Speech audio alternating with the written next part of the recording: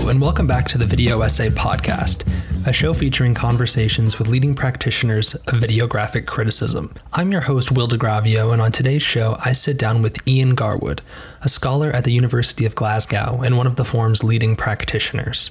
Ian and I discuss his innovative, award-winning project, Indie Vinyl, and Jesse McGough's video essay, My Mulholland, which was published as part of the video essay series, Once Upon a Screen. Before we get to my conversation with Ian, I just want to thank the listeners out there for your continued loyalty and support of the podcast. I know it's been many weeks since the last episode. I recently, as some of you may know, moved to New York City, where I am now living. It has been wonderful and fun and really the fulfillment of a lifelong dream. So I'm just now getting fully settled here, and now that I get more comfortable, I'll hopefully be bringing you more podcast episodes in the future.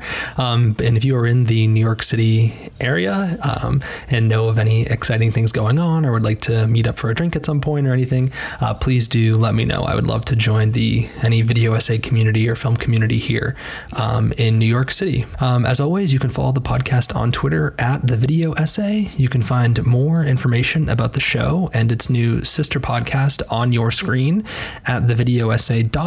You can also find us on Facebook. And more recently, please consider subscribing to the Video Essay Podcast on YouTube. All of the past episodes and other show-related content are now on YouTube, and I have some plans for the YouTube channel going forward. So please consider giving me a subscribe there. And you can also support the show on Patreon, patreon.com/thevideoessay. And now, without further ado, here's my conversation with the great Ian Garwood.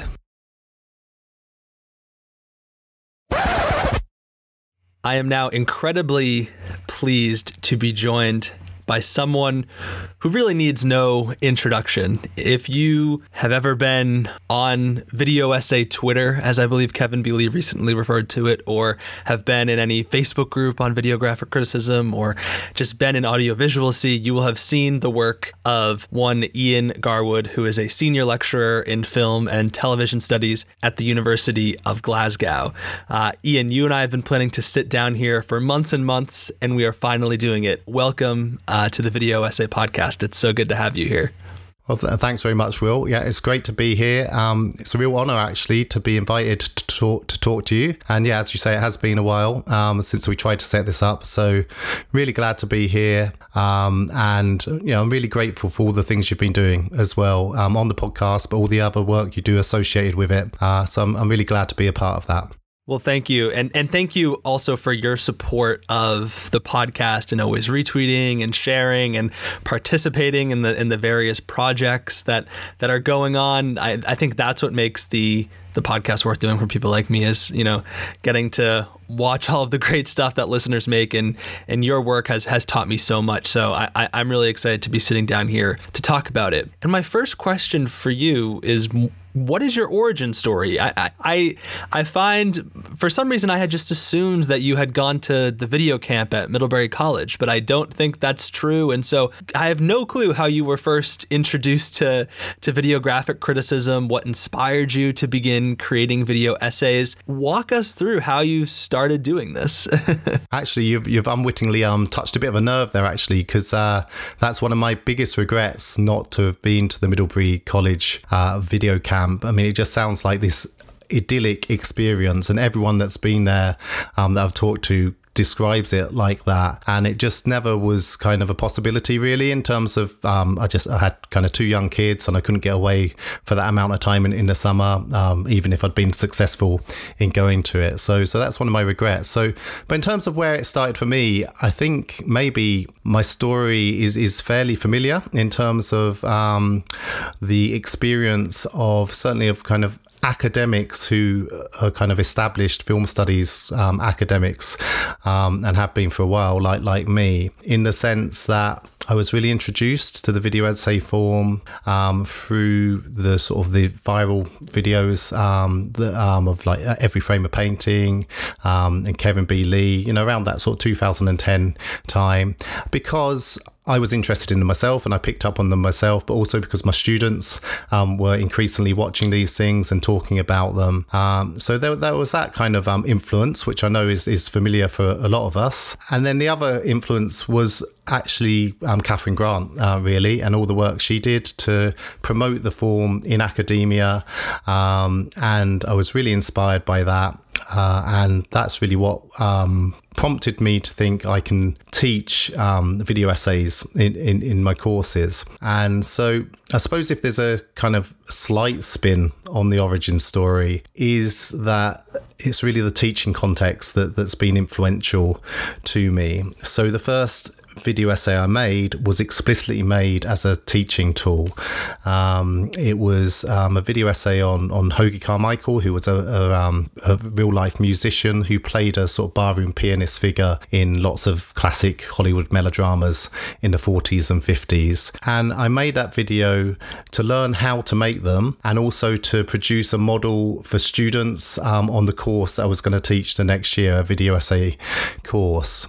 So really, that was my ambition at the time, was to think about how I could use video essays in teaching rather than really thinking of it as a kind of means of research. I suppose that came out of my experience. So I've been working at University of Glasgow for 20 years now. And the course that we offer, the undergraduate program anyway, is primarily theoretical and critical, but we do offer a few production courses as well. And one thing that we've always tried to do on the courses is to try and make sure there's a critical element to the production courses as well. And for some reason, I don't really know why, I was often the person, the kind of the academic link to the practical courses. And I puzzled for a number of years over how to kind of get that critical element into the practical courses. Not particularly successfully, I don't think, really. So actually the idea of making video essays in the context of our degree program seemed like the perfect way of mixing sort of theory and practice together. It just seemed the ideal form. So they were the motivations really that led me to trying to make them myself. And then the reason I've kind of kept making them and it's become more of a research activity as well, I suppose, again, I really have to thank Catherine Grant a lot for the support she gave me. Her reaction to the first video I made was, really, really helpful to me. And she encouraged me to reflect on it in one of the early editions of In Transition. And so it's kind of gone on from there, really. I love that origin story. Thank you for sharing it, because I think when I watch your work, obviously there is the rigorous research, the critical lens through it, but so much of your work, as I said, teaches me and your audience so many things. And one feels that teaching origin in your work. But when was it that you talked about the encouragement of Catherine Grant, which, I count myself as among the people who have been encouraged by Katie and would not be doing a lot of things that I'm doing without her. Do you remember when it was that you realized, oh, this is what I want to use as a form of research? And when did that come? Well, it was partly due to the encouragement that I had after doing the Hoagy Carmichael video, and because I was asked to reflect on the video in Transition, which is obviously an academic journal which is publishing research, it kind of forced me or encouraged me to think of what I'd done as research. So I suppose that was definitely part of it. And then the next time I made a video was the place of voiceover in audiovisual film and TV criticism, catchiest title ever. And so then the genesis of that was firstly as part of a presentation at the Screen conference. So Screen is kind of a big sort of film and TV studies conference, as people in academia will know, and it's actually run out of University of Glasgow. So, but again, I must say it was Catherine Grant that invited me onto the panel to do that, and so I made basically the first half of that video for the Screen conference. So clearly that's a conference where you're presenting your research, and so That, I think it just developed really from the kind of the reception of the Hoagie Carmichael video, made me think, okay, this is going to be really useful for teaching, and it certainly has sort of given me a new lease of life in terms of the teaching that I've been doing over the last 6 or 7 years, I guess. But then I thought, actually, I can also kind of publish videos as part of my research portfolio, and it's just gradually sort of gathered a head of steam since then, but actually quite gradually. So it's only really in the last year or so that I've really started being a lot more productive in terms of the amount of videos I may make. I suppose I had, until recently, had an idea that really what I'm going to be doing is using my video essays in teaching, and then maybe occasionally kind of producing my own videos, you know, which might end up being kind of part of my research portfolio. But it wasn't the focus in the early years, certainly. You mentioned the place of voiceover in academic audiovisual film and television criticism, which is the video essay that I was going to ask you about next. So this video, I've seen Jason Mattel screen for people many times. So I first watched it at Middlebury College and had seen it multiple times really before I, decided that I wanted to kind of join the video essay world and really knew who you were. And I would say, if I was to put together like a list of, the most influential video essays or video essays that I think, everyone should watch right when they're being introduced to the forum, this video would be on the list. And I know for a fact, we talked about Video Camp, that's one of the video essays that is screened at Video Camp for people who are getting first introduced to the forum. My first question would be, walk us through the creation of that video. How did you get the idea? But could you also discuss, and the reason I ask this is because it's one of many examples of works that you've made that analyze and reflect on the practice of videographic criticism itself. And what is it that draws you to reflect on the forum in this way? Yeah, I think actually you got the title completely right. I think I got my own title wrong. I missed out the word academic when I said it, I think. So that particular video, the voiceover video, one of the impetus for it was to just do a kind of self-critique. So part of the reason that I'm interested in thinking through what the form can do is because I'm interested in trying to do it better myself, I suppose. So sort of selfishly, that is one of the reasons I'm trying to work these ideas through. But of course, I could do that and then not show it to anyone if it was really just for kind of self-improvement. So I do then make the decision to often put these videos online as well. So I suppose one thing is, again, going back to the sort of the idea of teaching being really important, that I feel that often I make these videos with teaching in mind, and a lot of the teaching I do around audiovisual criticism is around the form of audiovisual criticism. So it makes sense then that the videos are about that topic, and they're very sort of metacritical in that way. The other kind of influence, I suppose, is that I suppose I'm quite self-conscious about the different forms that I use in my video work, and maybe that's something we'll come on to talk about more later. Partly because, as I said, until recently, I guess I had an impression of myself as someone who wouldn't make that many video essays.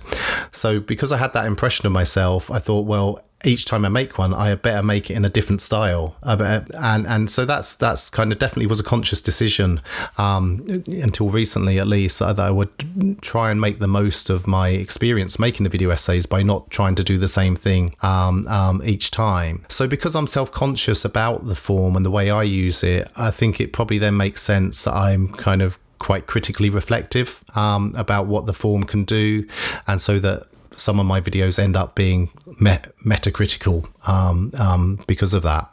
That makes a lot of sense. And I hope everyone listening to this conversation right now hears what Ian is saying. Here we have a prolific video essayist, one of the best, talking about how he did not think he would be that way. And I think, there's definitely a lesson in there and some words of encouragement. Just to follow up on that, I mean, one of the drivers behind the voiceover video definitely was for me to reflect back on the voiceover I delivered for the Hoagie Carmichael video, which kind of, I think no one, I don't think, likes the sound of their voice. But I certainly felt there was room for improvement in terms of the way I kind of delivered the voiceover and the way I scripted things as well. So yeah, really that video, there was a lot of the impetus for it was being self-critical and trying to work out how to do it better in the future, or to find other ways of doing this kind of research in this format, potentially without using voiceover. So it was a way of kind of trying to work out what the position and value of voiceover was in the field, looking at lots of different examples, but partly so I could think about what I would do with kind of voiceover in the future. And actually what I decided to do with voiceover was not to use it very much at all in future work. So it was almost as if I'd stymied myself in some way by kind of making this very self-conscious video about voiceover and thinking quite carefully about the value of using it, the limits of using it. I kind of talked myself out of using it myself until quite recently.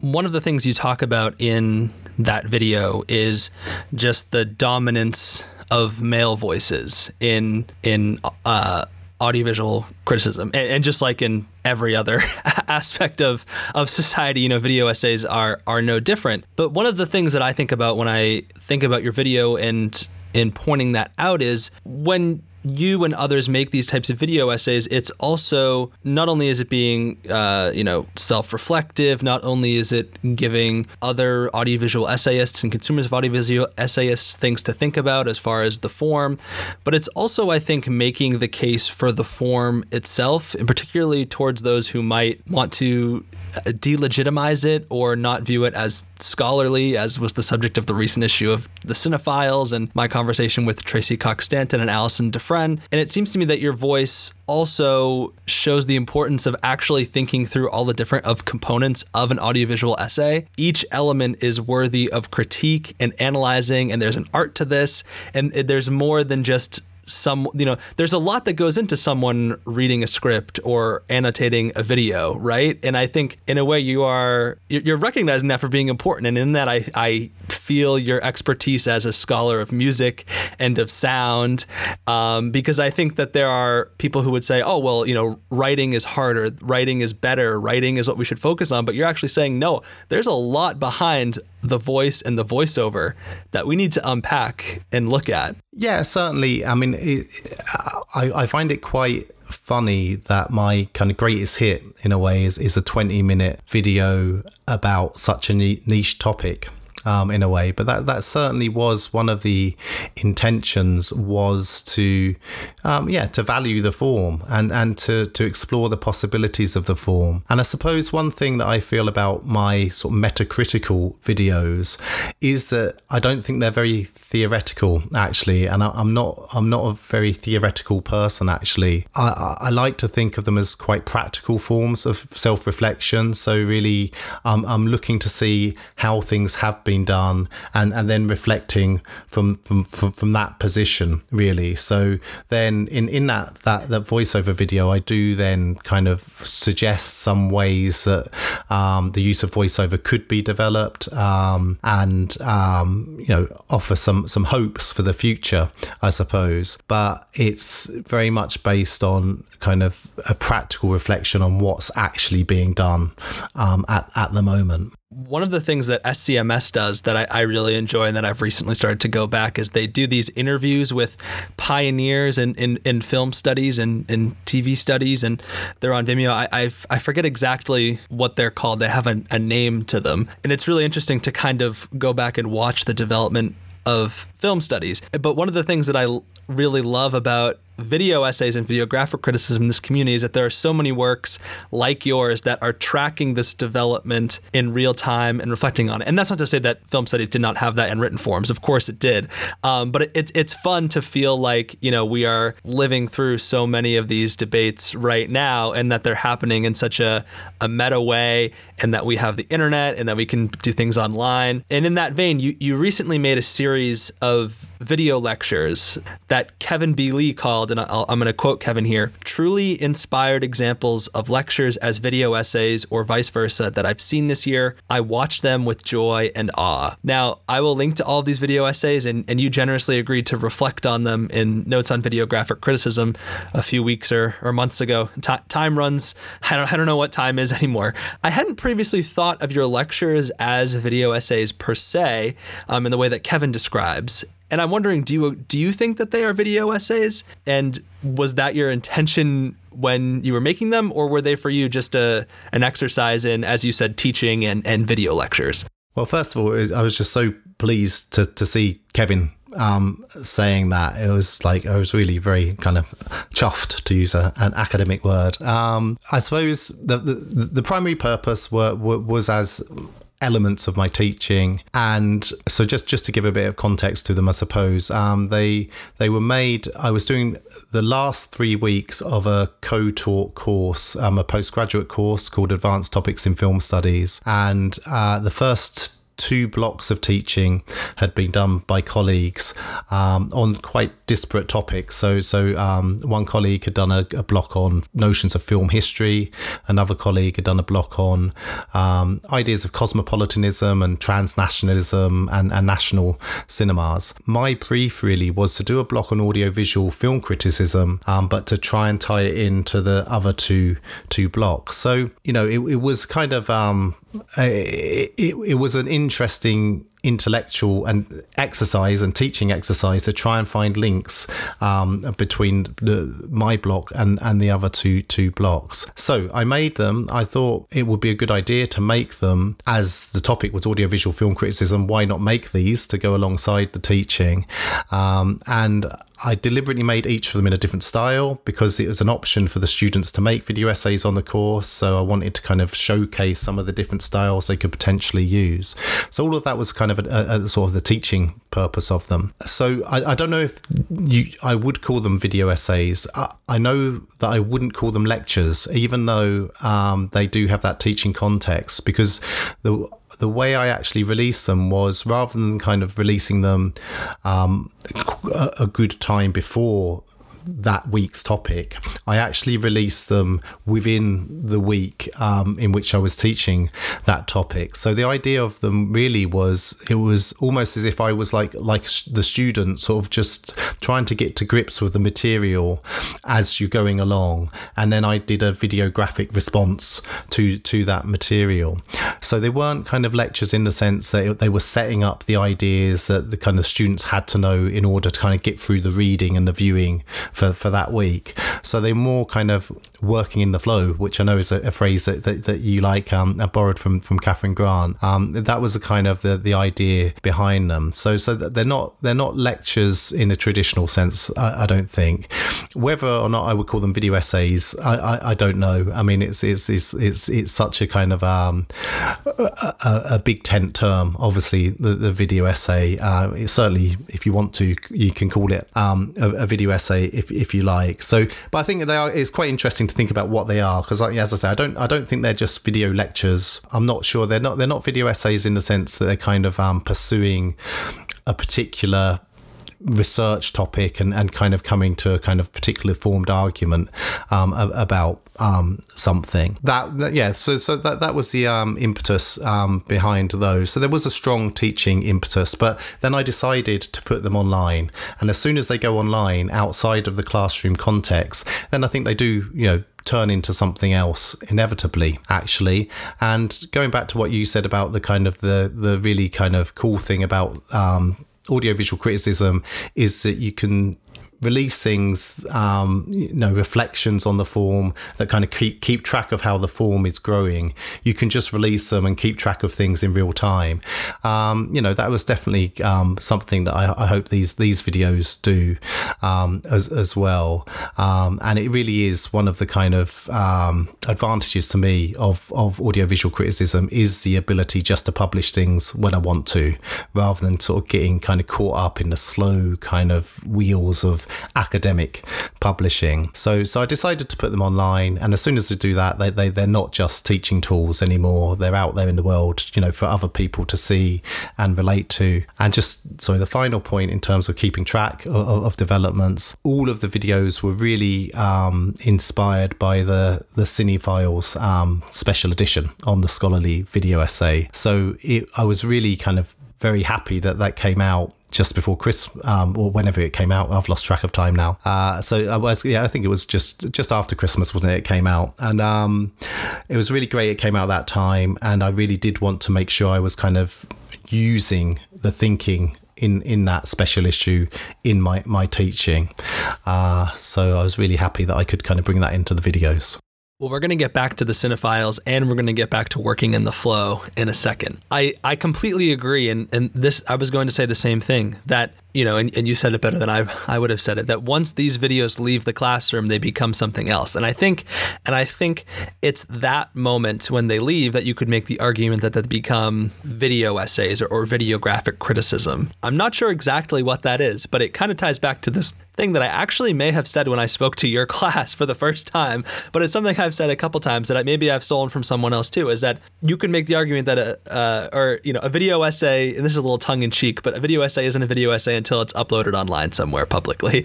Obviously there are caveats. There are DVD extras and ones that screen at film festivals, and of course those count. So, I'm not making a hard statement.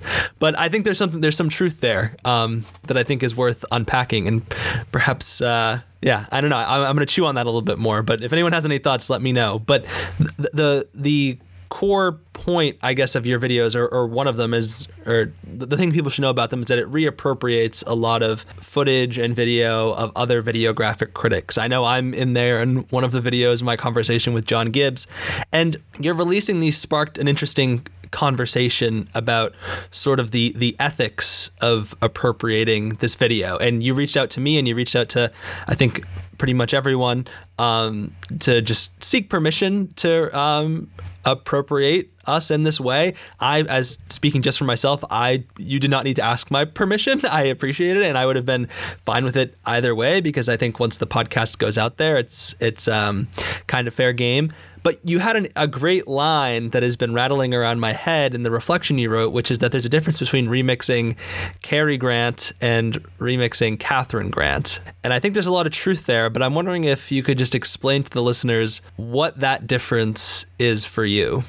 There's a couple of differences. I think one is it just is a different experience to be co-opting footage of people that you either know, as in the case of Catherine Grant, or that you're aware of because you're all part of the same academic community or kind of video essay making community, than messing around with footage from Cary Grant, Hollywood star, who obviously is long gone, and has made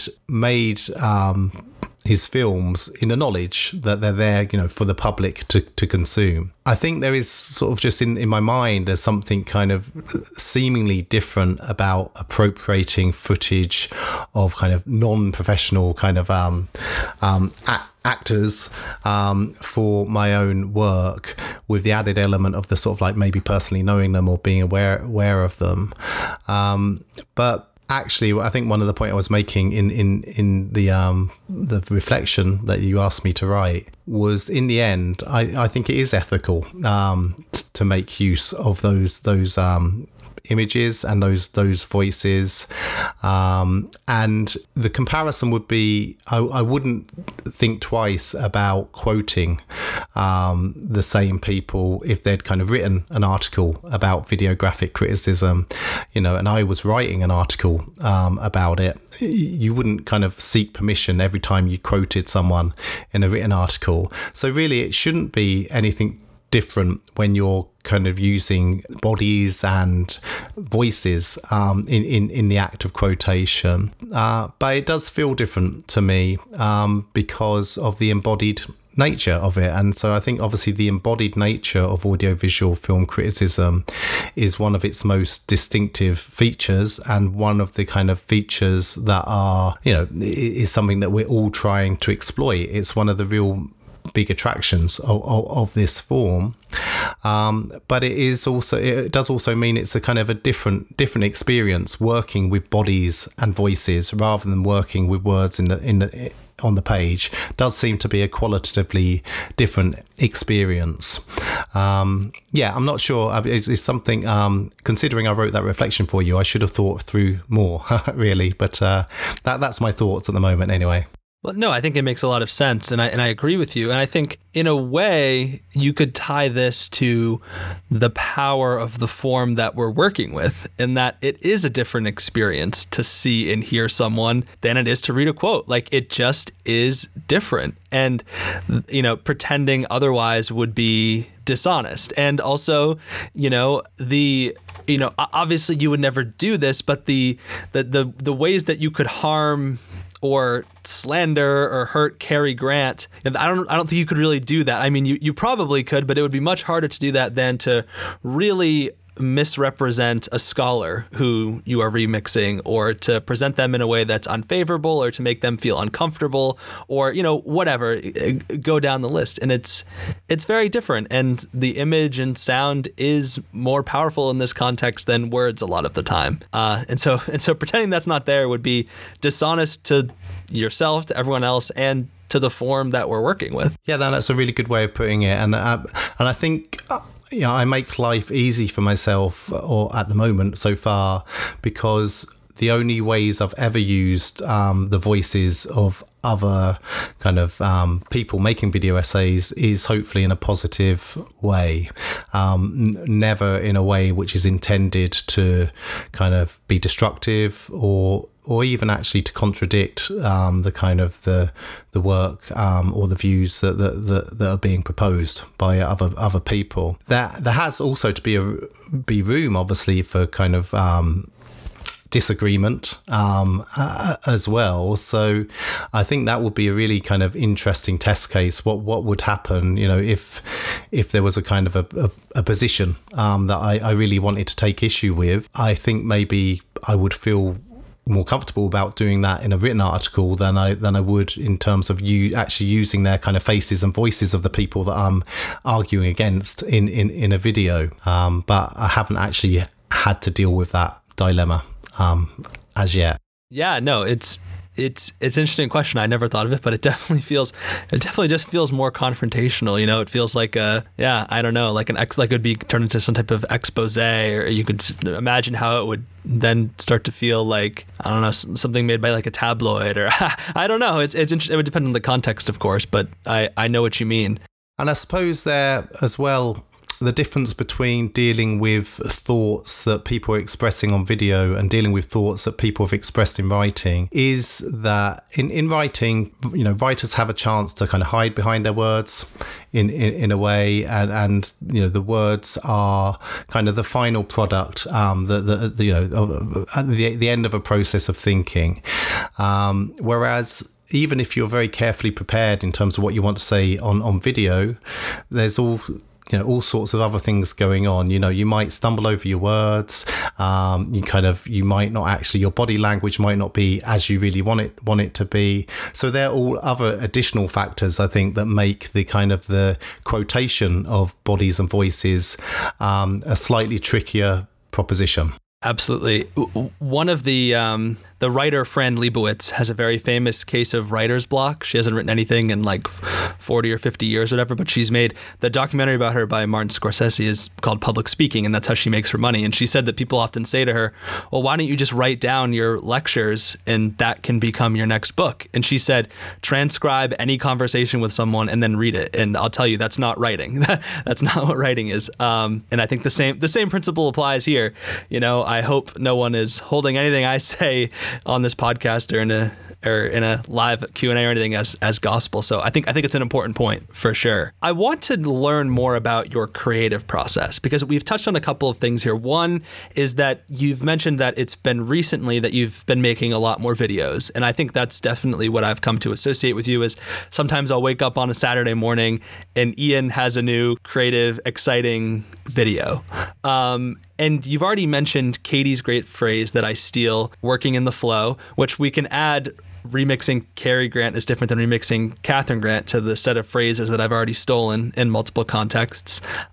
You often make videos, as we've already mentioned, in response to the work of others, in response to a thread on Twitter. You're very active on Twitter, and to just film criticism more generally. You made the video Mr. Grant's Dream House, which was in response to the call for video essays that this podcast, in partnership with the Carrie Comes Home Festival and Charlotte Crofts, put out. Could you just discuss in general terms how ideas form in your head, and how you look for inspiration for videos, and how you decide when to kind of wet your feet in things that are going online? Because it seems to me that's what I associate with not all of your work, obviously, but much of what you do in your work. Yeah, and I think as you're saying that, I think it is a more recent attitude that I've adopted. It coincides with the pandemic to a certain extent, but also I think just working through the sort of my indie vinyl project, which I know we'll go on to talk about, as that's developed, I've definitely become much more open to working in the flow and to responding to things that are just happening in the moment. I think another element that's kind of encouraged that in me is becoming more active on social media, in particular Twitter, although I've been a bit quiet on Twitter recently, but it kind of comes and goes. But certainly I'm still looking at what's happening on Twitter.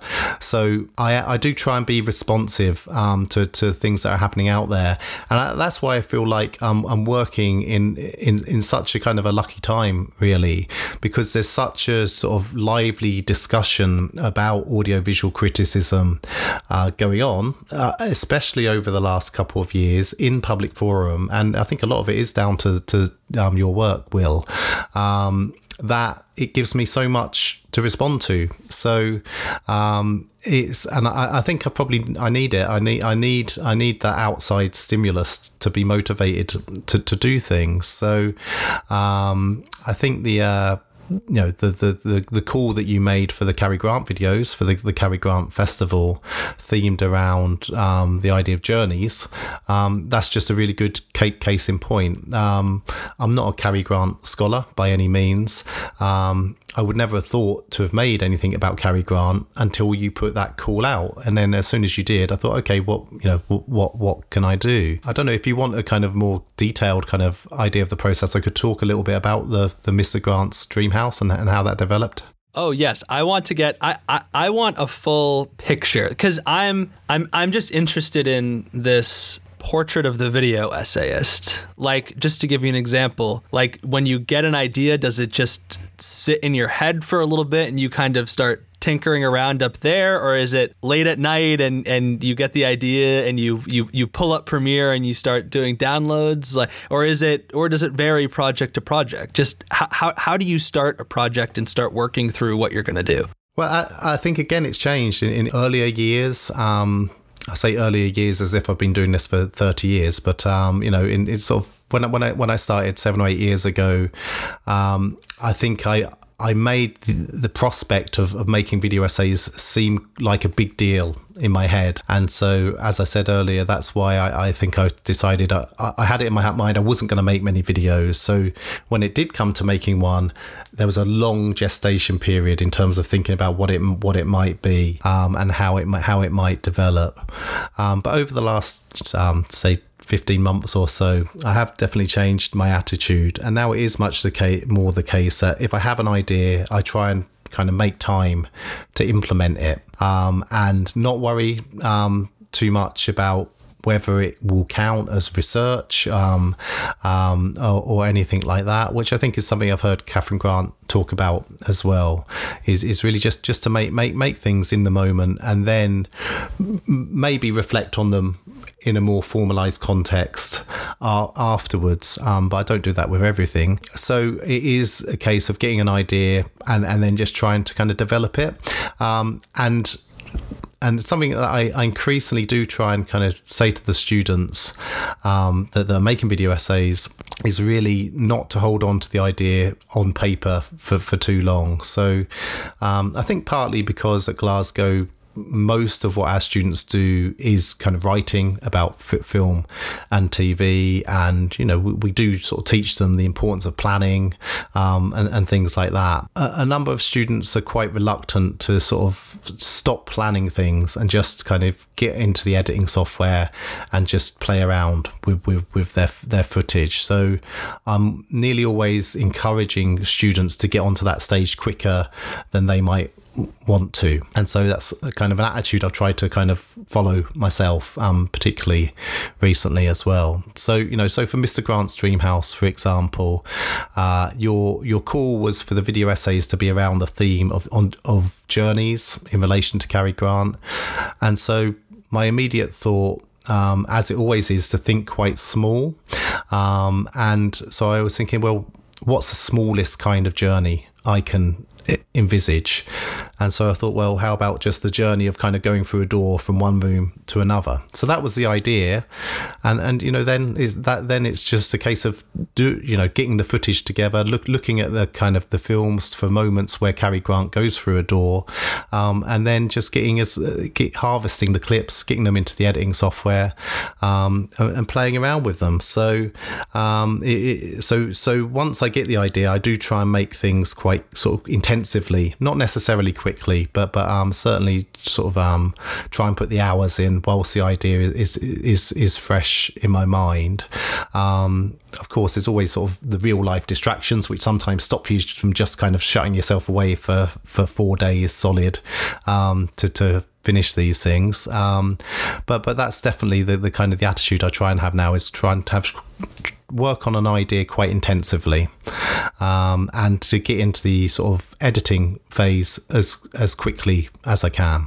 That makes a lot of sense. I love how you thought of the smallest possible journey. And I think there is something to that, of not thinking about everything as this large, big project idea, instead of just taking one little thought and kind of expanding it. And those are a lot of the video essays that I most love and enjoy, whether it's Ioannis Binotto or Ariel Vassar, someone whose work I kind of see as similar to yours in a way. I don't know if you agree with that, but just in the sense that I feel like the two of you will often just drop these really fun, creative works that are dissimilar from one another in a really refreshing way, and I'm always surprised, and it's great, and this mix of playfulness with the form, but also a high level of analysis and clear knowledge of the subject matter. I don't know if you've noticed a kinship. That's what I want to bring up. Yeah.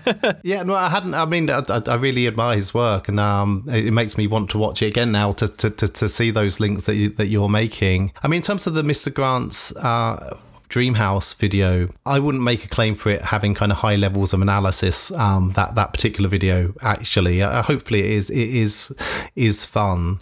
But one thing I would say about the process is that it was only by playing around with the footage in the editing software that I realized what wasn't working. So even though my kind of initial idea was just to have Cary Grant going through one door through to one room and then through to another, as I was actually making it, I thought it needs something else. This is actually going to be a bit tedious just to see him just going through doors the whole time. So the element that I added then was to have Cary Grant sort of witness himself doing something, ideally in each room. I never actually managed to get him doing something in every single room in the house, but in a lot of the rooms. So I added kind of moments of comic performance, quite famous moments of comic performance from some of his films that Cary Grant would witness as he was walking from door to door as well. So, but I wouldn't, if I just planned everything on paper, I wouldn't have kind of discovered so quickly that it needed that extra element.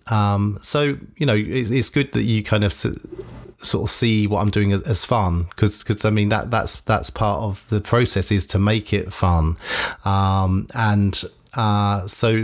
I saw that video in particular. It's really just like a jigsaw puzzle. Once I had my clips, it's like trying to work out how, what the best match between the different clips of him walking from door to door are. And then when I needed little moments of drama to kind of change the pace of it a little bit as well. So you can't do a jigsaw puzzle without having all the bits kind of laid out in front of you. So that's how I see the kind of the editing software, really. You've touched on something very interesting, which is that you said that you would not say that Mr. Grant's Dreamhouse has rigorous analysis or a lot of analysis. And, obviously that I'm not saying that's wrong, but I think what's interesting now is then how can we use your video to then analyze Cary Grant and how we think about Cary Grant, and then how can we then it's sort of similar to that process that you said of make first and then reflect later, whether in a written article or in a podcast format like this. So let's reflect for a second. One of the questions so Ian participated in a live event that we held at the Cary Comes Home Festival, reflecting on these video essays that we made. That was a previous episode of this podcast, and it also exists as a live video, so folks can go listen to that as well or watch that. But one of the questions that I had in the lead up to that I don't think I actually asked in the live event, but that I'm very fascinated in, is I believe that Cary Grant, for some reason, and this is what we're going to talk about, or I'll ask you what you think, is a particularly suitable object for the study of videographic criticism. As a performer, as a person, there's something about him that I've seen many video essays, yours included, or I shouldn't say many, but a few, more than I've seen about other performers, that seem to emphasize his movement, the way he moves, that are just concerned not as much with analysis, but just as much as putting him in the video essay itself and kind of seeing what happens. What are your thoughts on that, particularly as you look back on the video? Is there something about Cary Grant that makes him particularly suitable for the videographic critic? Yeah, well, I think you're definitely onto something. And just what you said there, Will, Cary Grant has got such a distinctive performance style, I think definitely does reward close attention. And if one of the things that audiovisual film criticism is good at doing is kind of showing details which might otherwise kind of, not be seen outside of that kind of concentrated audiovisual container, then I think Cary Grant's performance style does reward that close attention. So both in terms of his physical performance, but also he's got a very distinctive voice, obviously, which is used in lots of different ways over his career as well. So I think that's one reason why you can see that Cary Grant is just a kind of a perfect subject really for audiovisual scrutiny in a way. I think also the fact that Cary Grant is a Hollywood star, and this is not so much a point about Cary Grant, it's more a point about, I guess, a continuity-based cinema like Hollywood cinema, is that, for my purposes, for what I was trying to do there, I was really working with the ingrained continuity in that style of filmmaking.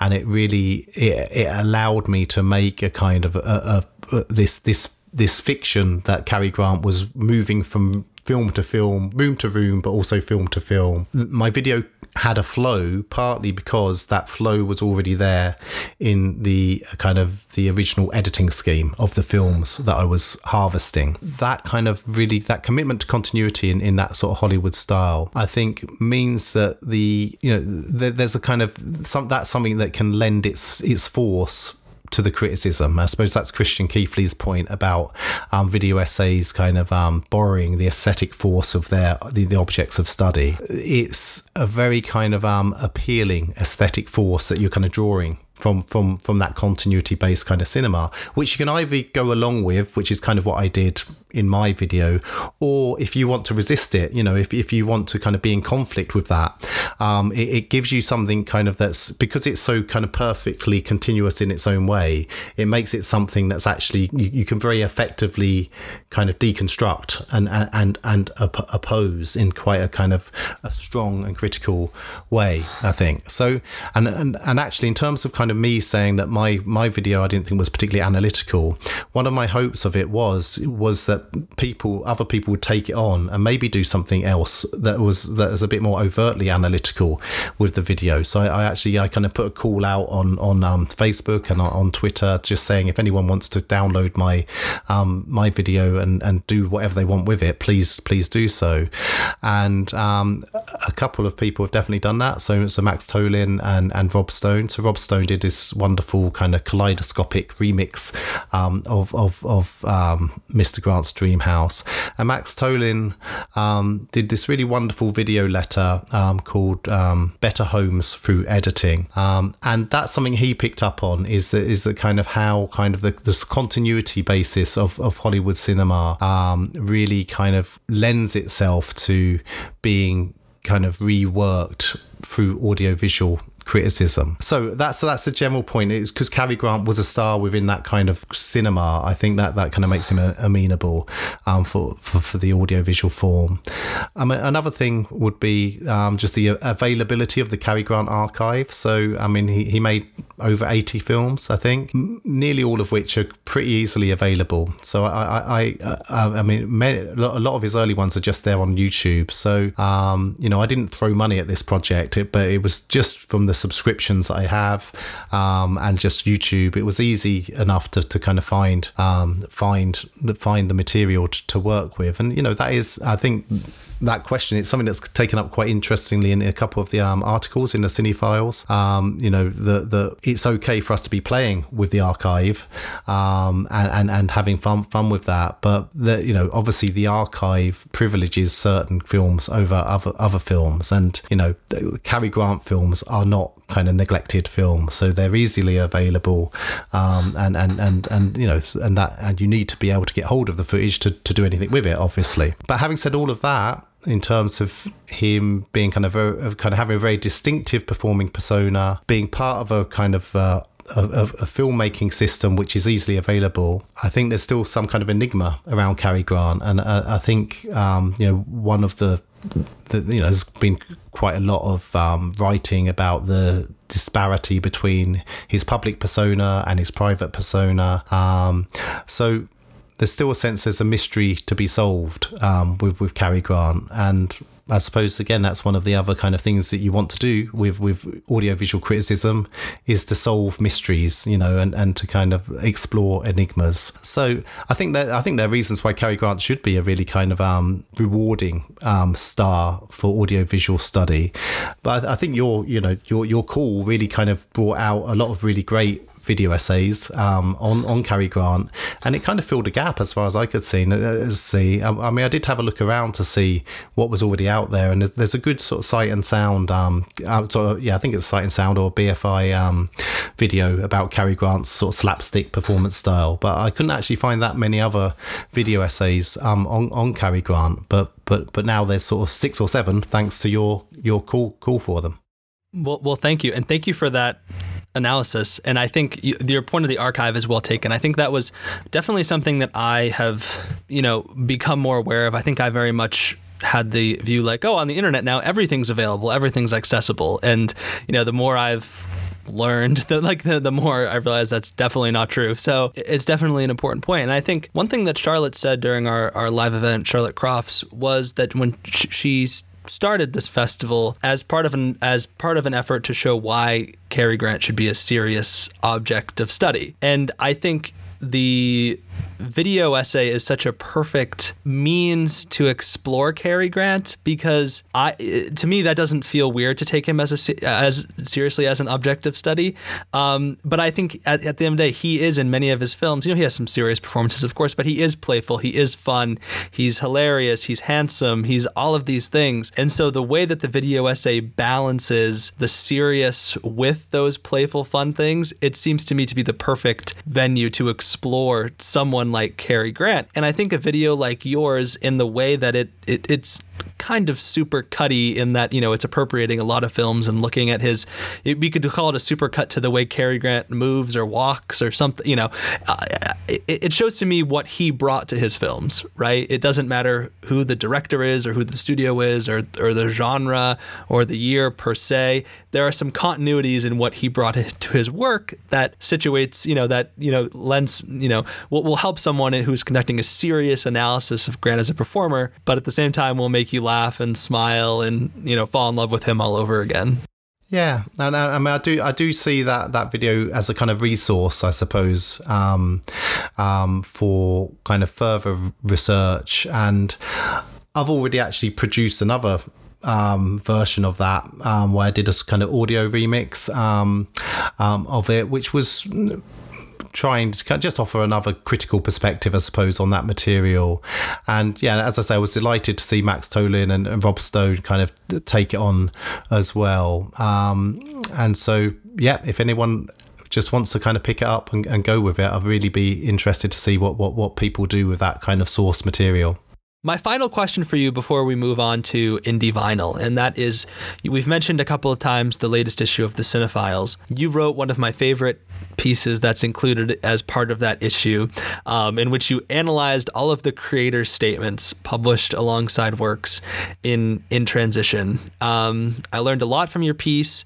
I appreciated the phrase, the acceptance of ambiguity, that you used to describe the ethos of the creative process in a way.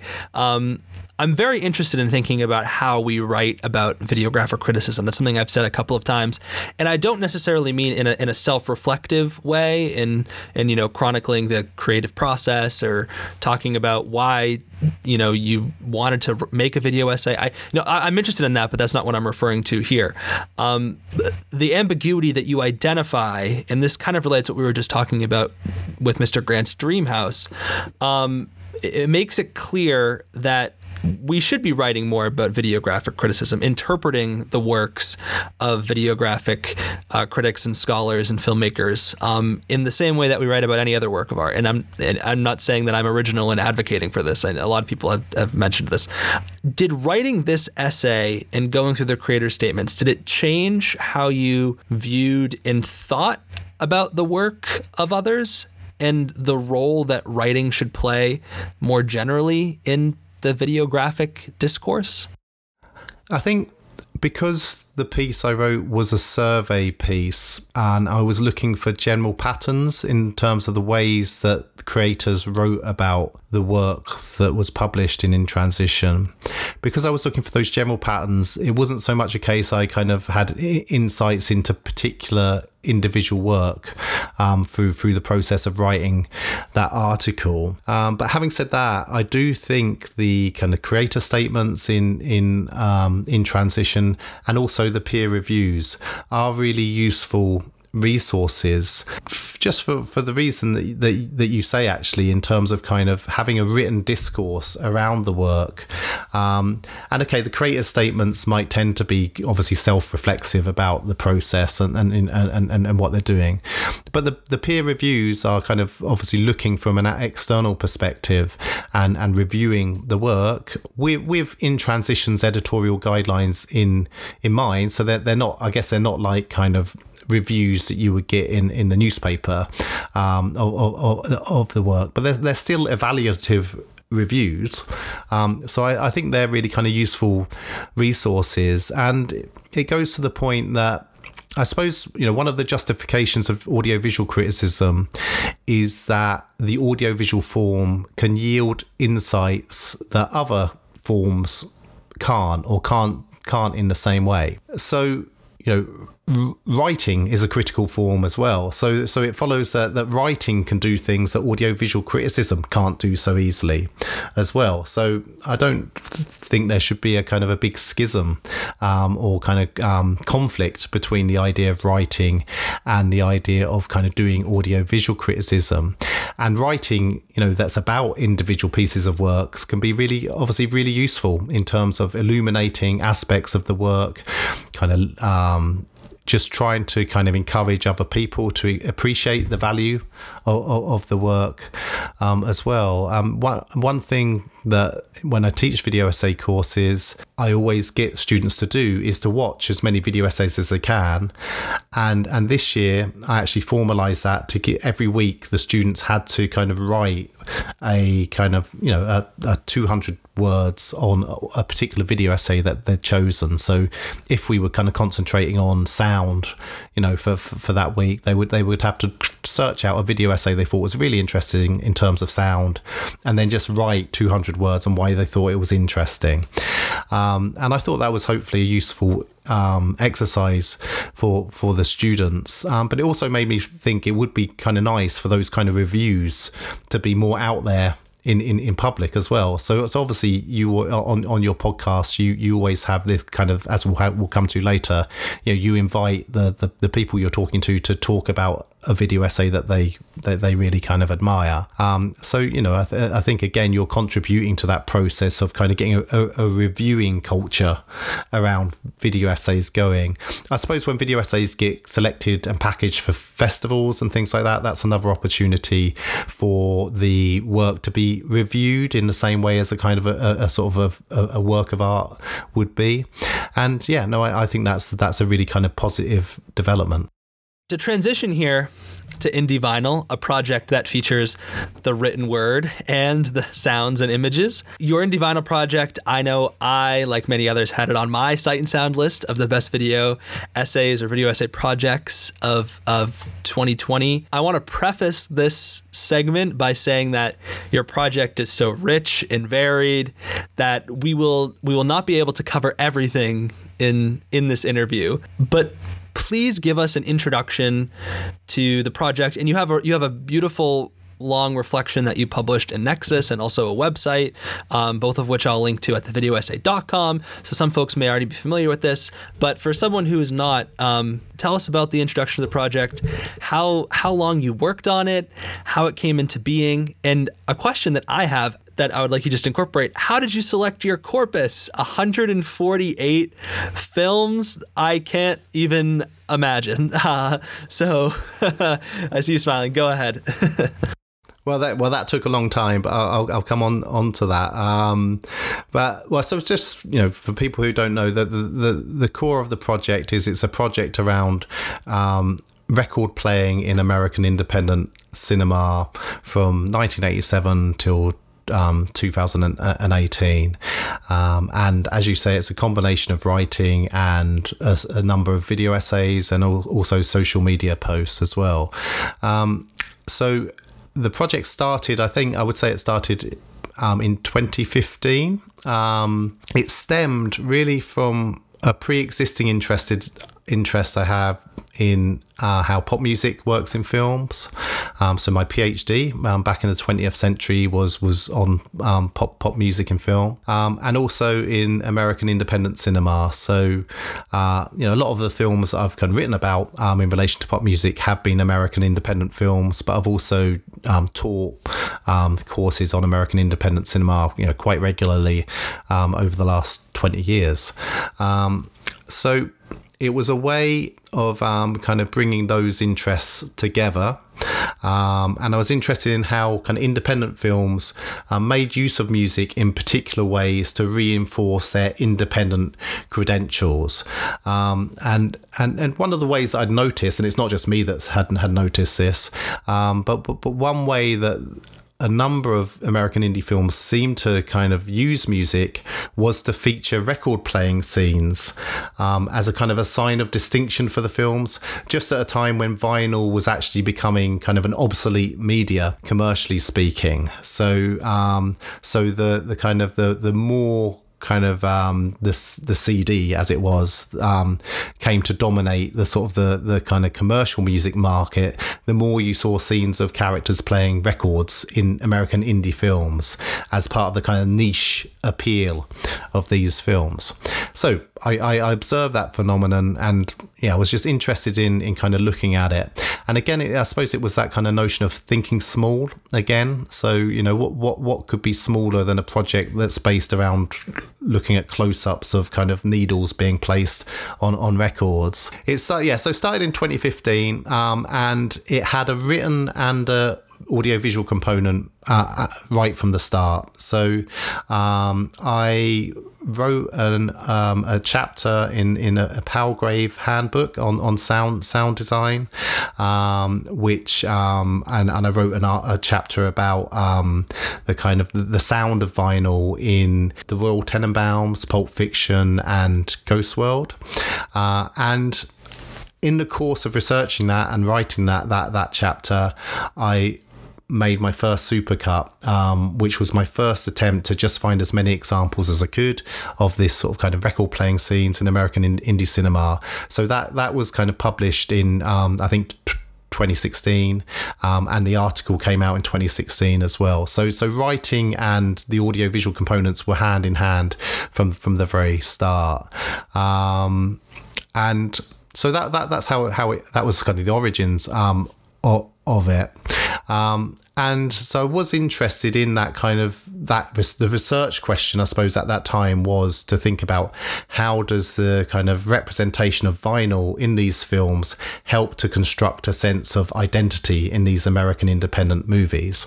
So that's a kind of sort of film specific kind of question.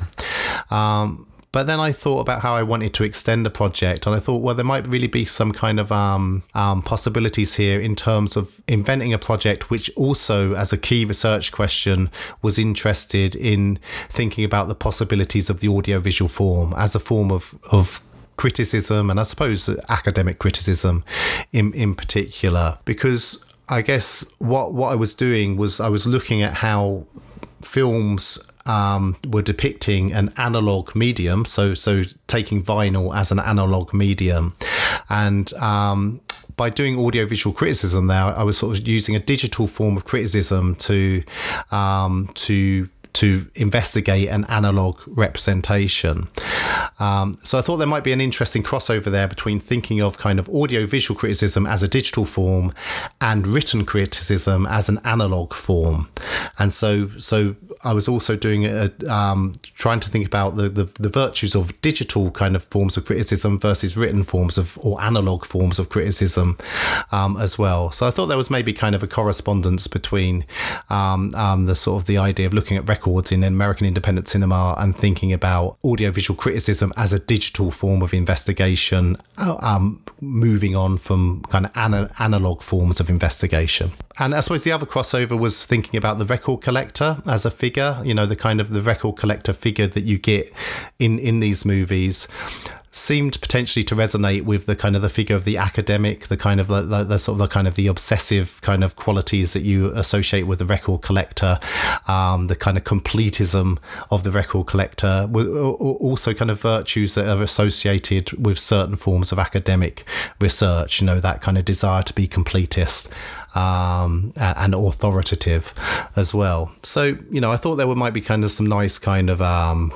associations between the kind of the representation of records in the films and thinking about what audiovisual criticism could do. In terms of the corpus of films and how I kind of built up that corpus, it really was just a matter of kind of lots of scanning films, and I suppose that is one of the interesting things about audiovisual criticism, particularly when you're doing research for kind of supercuts, is that if that completist urge does take over, then there's actually not enough time to watch all of these films, or all of the possible films that could have record playing moments in their entirety. So you end up doing something which might seem like a cheat, which is kind of just scanning quickly as you can through a lot of movies, which is made possible through sort of digital technologies. I did do that, and the way I kind of sort of try to find leads on possible films was partly through my own kind of experience of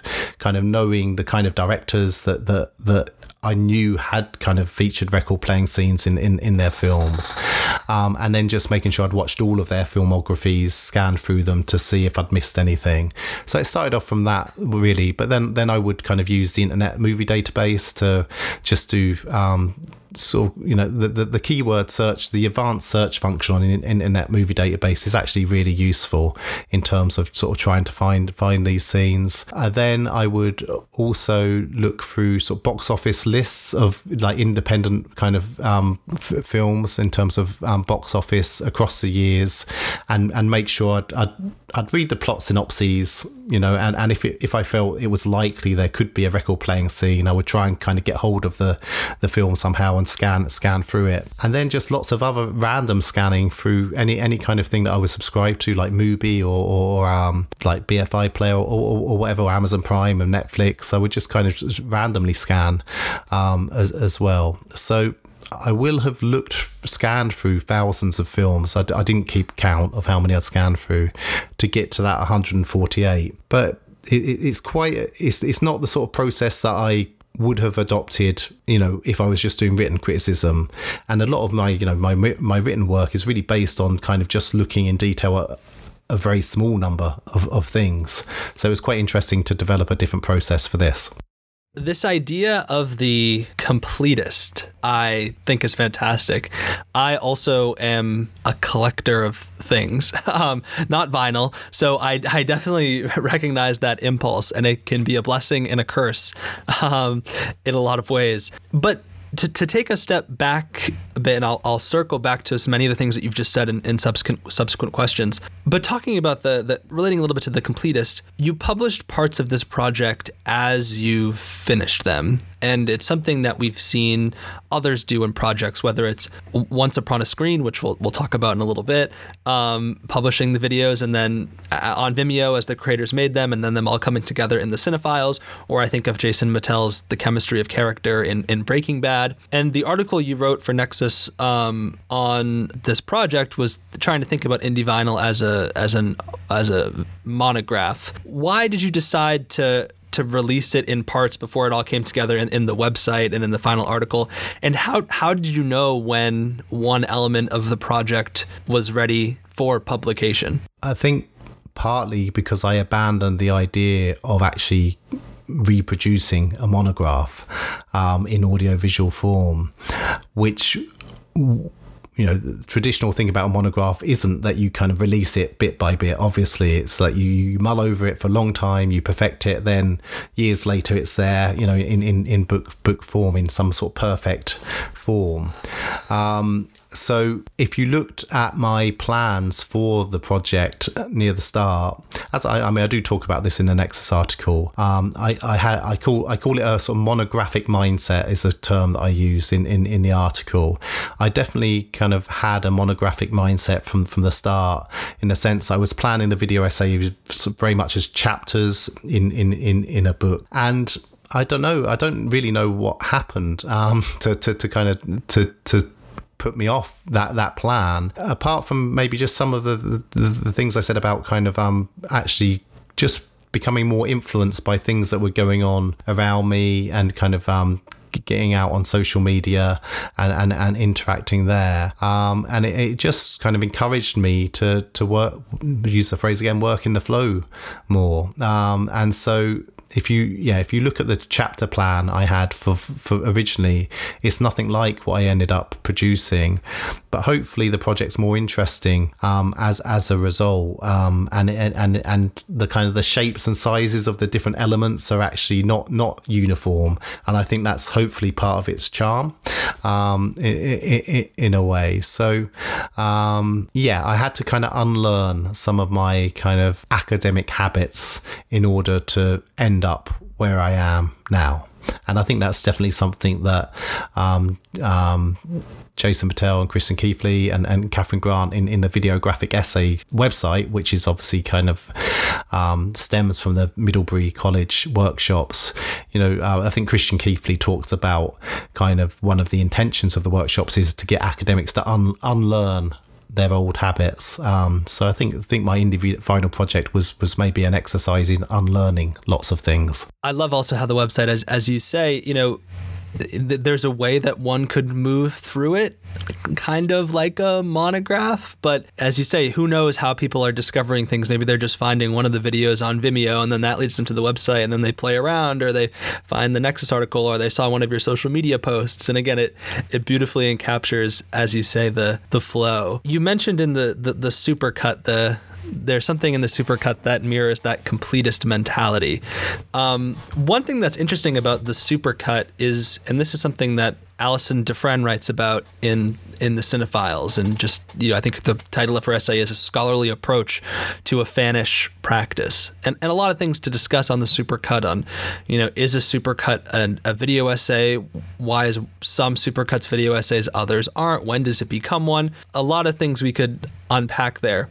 But one thing that's interesting about the supercut is just, you kind of need to have a lot of examples. Otherwise you have, depending on the subject, a video that's 4 seconds or 12 seconds or what have you. Whereas in writing, perhaps if you're writing a book chapter, you might only need 3 or 4 or 5 examples, and that's really all you need. What drew you to the form of the supercut for this project? The first impetus was what I said earlier about wanting to just try out a new form. So at the stage I made the first supercut in 2016, I still hadn't made that many video essays. I'd made the Hoagie Carmichael one, the voiceover one, and that was it actually. So this was my attempt at doing my supercut, and at that time I probably thought, okay, I'll only probably make one supercut again, so this is going to be it, but it didn't turn out that way at all. So just experimenting with a form I hadn't used before, that was one impetus. But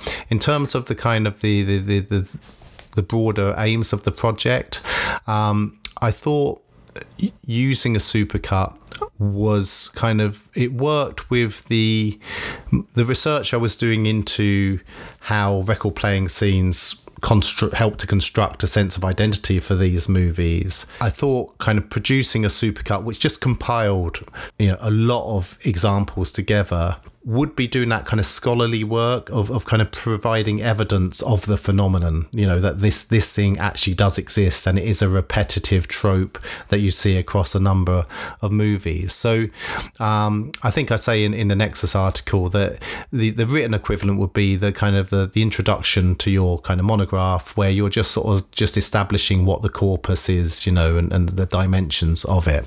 So in one way it was serving that scholarly purpose by doing that. I wouldn't say it's part of a kind of research enterprise, but the actual supercut itself isn't really a kind of self-contained act of scholarship in that sense. So the thing that I think then, I'm not sure you asked me to talk about why supercuts are scholarly, but I suppose that's where I'm going with this. That was going to be my next question. But before you get to that, let me just preface it quickly, and how I was thinking of it. So thank you for that. And I think, this is interesting in the sense that the supercut in and of itself is not scholarly, or maybe it is. We're gonna get to that.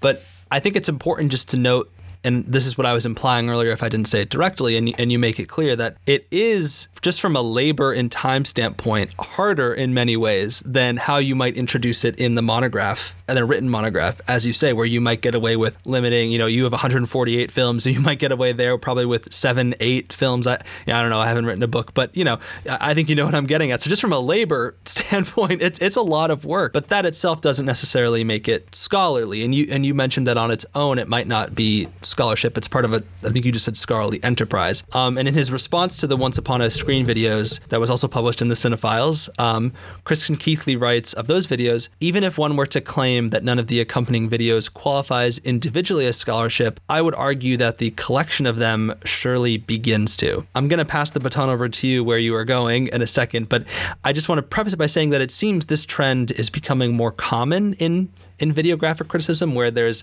a grouping of videos, whether made by one person or a group of people, and then together they become a scholarly enterprise, to use your phrase again, that I'm probably going to steal going forward. What do you make of this trend, and how do you see that applying to this work? Yeah, well, I think the Once Upon a Screen collection is a fantastic example of that. I mean, it's a sort of a great idea, a great premise for kind of a call for video essays, and then to have Christian Keithley's kind of article sort of reflecting on the collection and tying them together as he does.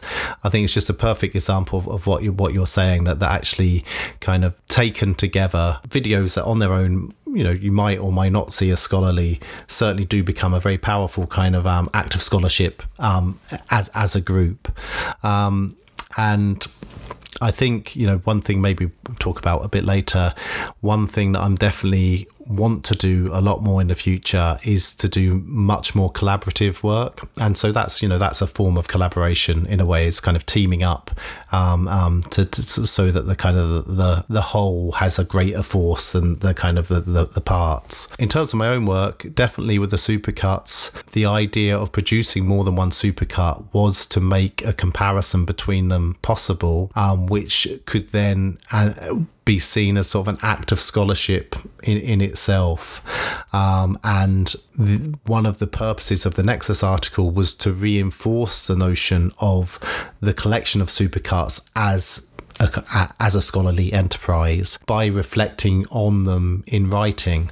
So in the Nexus article, I didn't want to try and explain away the supercuts as if everything in them was planned to kind of have some kind of particular analytical purpose, because that's not how the supercuts work. But what I did want to do in the writing was to just give an example of how you could compare a moment from one supercut to another, and that might potentially give you a different kind of sort of critical insight into the body of films, in one supercut than you would get in the other one. And so through that act of comparison, you do begin to see the kind of potential of the supercut form to produce new knowledge, which is that will be in transitions kind of definition of what counts as scholarly. Although I know you had a really interesting discussion in your last kind of podcast with Tracy and Alison about in transitions definition of the scholarly is deliberately very kind of expansive and open-ended. So other kind of people will have different ideas, but that was certainly the idea there that through the comparison of the supercuts, you might see how they might produce knowledge differently, and that's an interesting thing to observe from a scholarly point of view.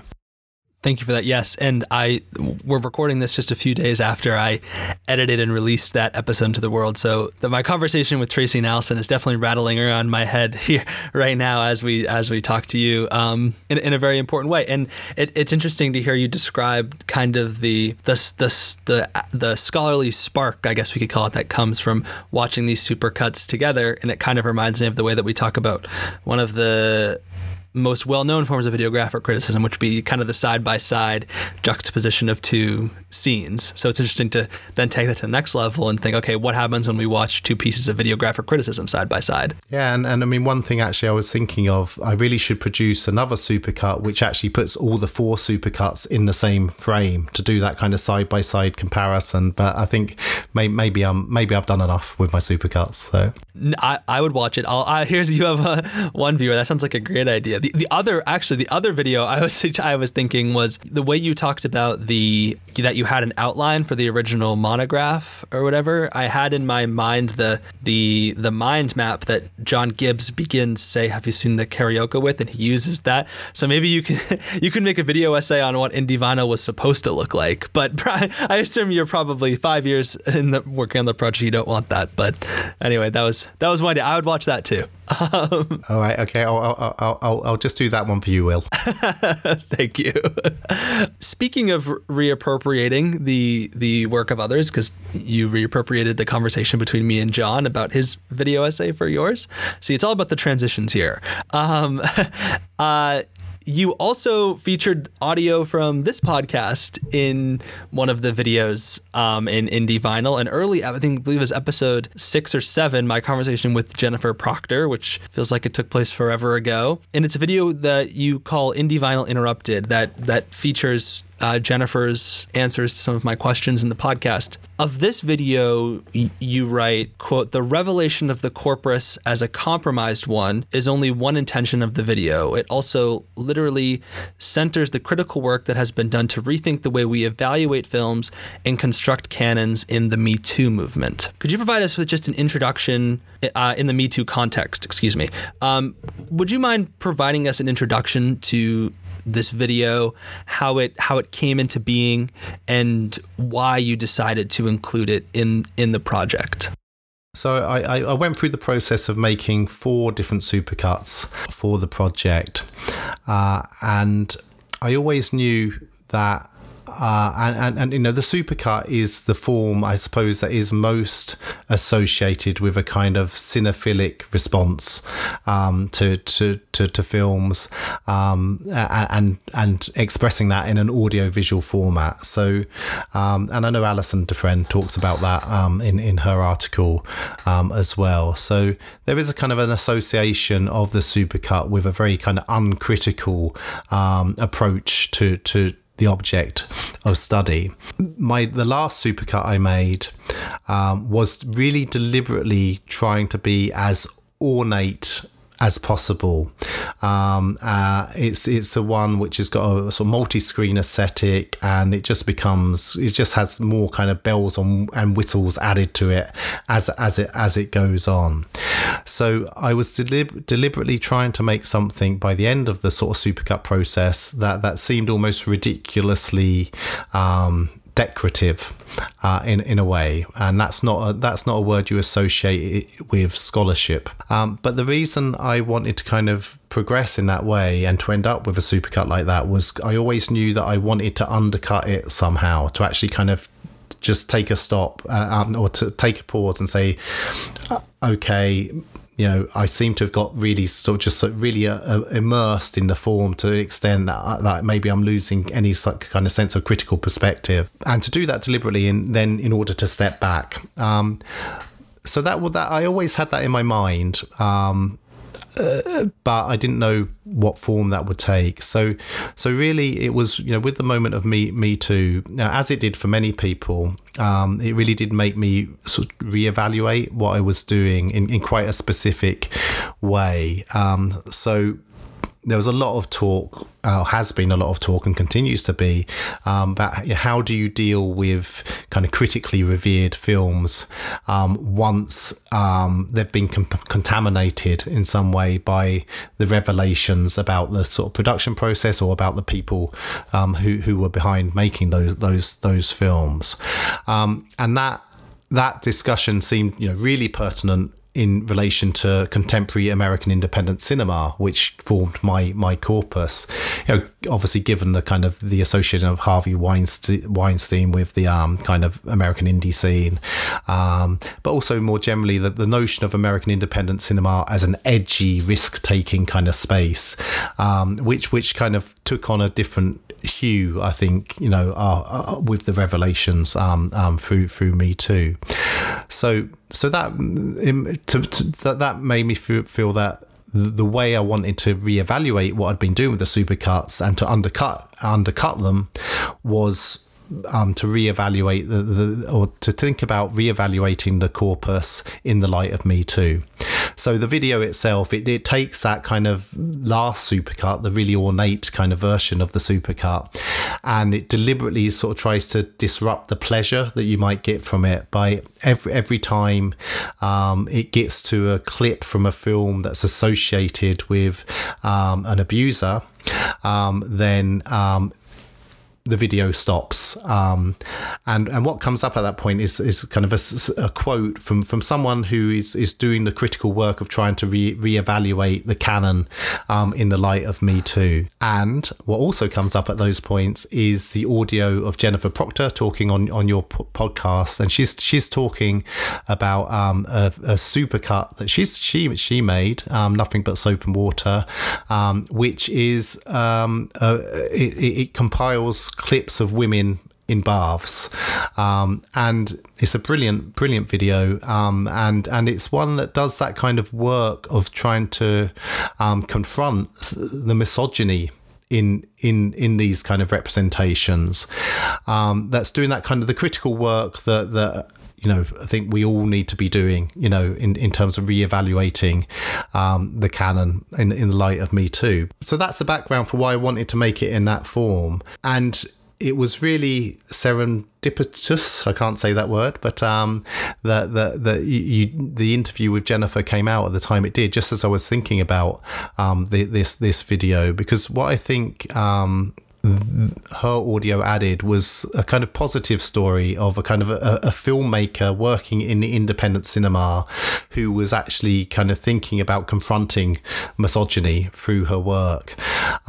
So I like the idea of having that positive voice running through the video at the same time as the video was stopping to expose the kind of abuse that was behind the production of some of these films, and at the same time you were getting the sort of the positive critical work that was being done by many people in terms of like thinking about what do we do next in terms of how we approach a canon that has become contaminated in the way it has. Well, thank you for that. And It's a great video, powerful video. Honored that the podcast could play a small role in Jennifer's commentary. It was a great interview, and her work is incredibly inspiring and great. And when I was learning video graphic criticism for the first time, it was in the fall of 2017. And one of my classmates, she was doing a video essay on American Beauty. And I think the day that we screened the first drafts of our essays, the night before that was when the Kevin Spacey news broke for the first time. And so we come to class the next day. Of course, she has a completed draft of this video essay. And I remember the discussion that day was not that her argument about American Beauty per se had to change because of it, but more thinking about how do we add to that? How do we incorporate these new revelations without it? Because I think one of the powerful things about videographic criticism is that because it gets released into the flow online, into the discourses, that it has to acknowledge, it doesn't have to, but oftentimes it would be weird if you didn't acknowledge it or incorporate it in some way. And I think that's a great thing. It's forcing people to do that. And it's not, I think it's something that I've come to appreciate more and more the more I've reflected on it and seen videos, in that, yeah, you kind of have to be up on the times. You can't just ignore things anymore, And I think one of the things that I think Alison maybe said on your podcast, she talked about I'm going to be misquoting Alison here, but something about kind of the potential of the supercut to connect with to be worldly in some way, to connect with the world, and maybe the attempt to do that is kind of is one of the potential of that form. And so I suppose that's exactly what I was trying to do with Indie Vinyl Interrupted, was to kind of try and come out of the sort of the cinephilic kind of celebration of these films, which might seem to be suggested by the way I kind of did the final supercut, and to really come out of that and re-engage the corpus with things that were actually happening in the world. To segue again, you mentioned at the beginning that social media posts are also a part of your work and of Indie Vinyl, and also just your general creative process, your other videographic criticism. In the video Indie Vinyl on the Clock, you begin with a screenshot of your Twitter, or a screen recording of your Twitter, and that video was published in 2019. And I noticed that in that video, you only had a few hundred Twitter followers, and now you have well over 1,400 Twitter followers. And social media, as I said, played a role in this project. Could you talk about the role that social media played in Indie Vinyl specifically, but also how it aids your scholarship more generally? How do you use it? And we've already touched on that a little bit in this conversation, but I think it's just worth revisiting again here in the context of the project. Yeah. Okay. Well, first of all, I can't believe that you noticed that detail about my Twitter followers. You have been watching closely, so thanks very much for that. I mean, I think Indie Vinyl on the Clock, I mean, I've just produced these things over the last few years, and I get mixed up of when I actually produced when. But I think Indie Vinyl on the Clock, as you've noticed, was made, I guess, it was the first video I made that really deviated from the plan, actually. So it was really the kind of an example of a video that I made that was more working in the flow, and definitely that flow I was receiving was from my kind of immersion in social media, or bringing the project into the sort of social media world. So it definitely, the decision to use social media more as part of the project definitely did influence the kind of things I ended up making.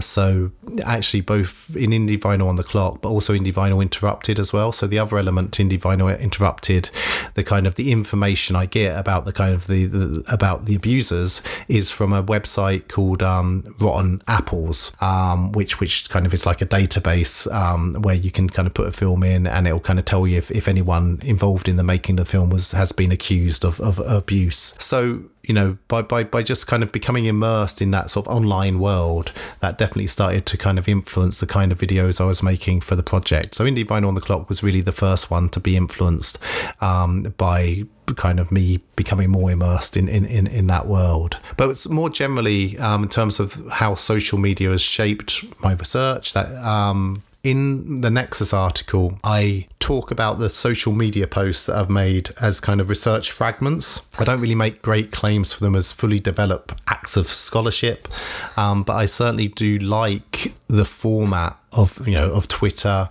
in a way, the kind of constraining format of Twitter in terms of trying to produce sort of something interesting, some interesting thought about a moment from one of my films.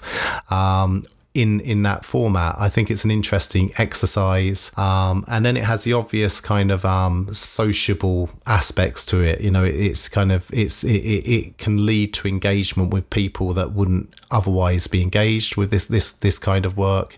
It can lead to interesting conversations, so it's got that aspect as well. And I hope that it kind of fit quite well with the sort of the record playing conceit.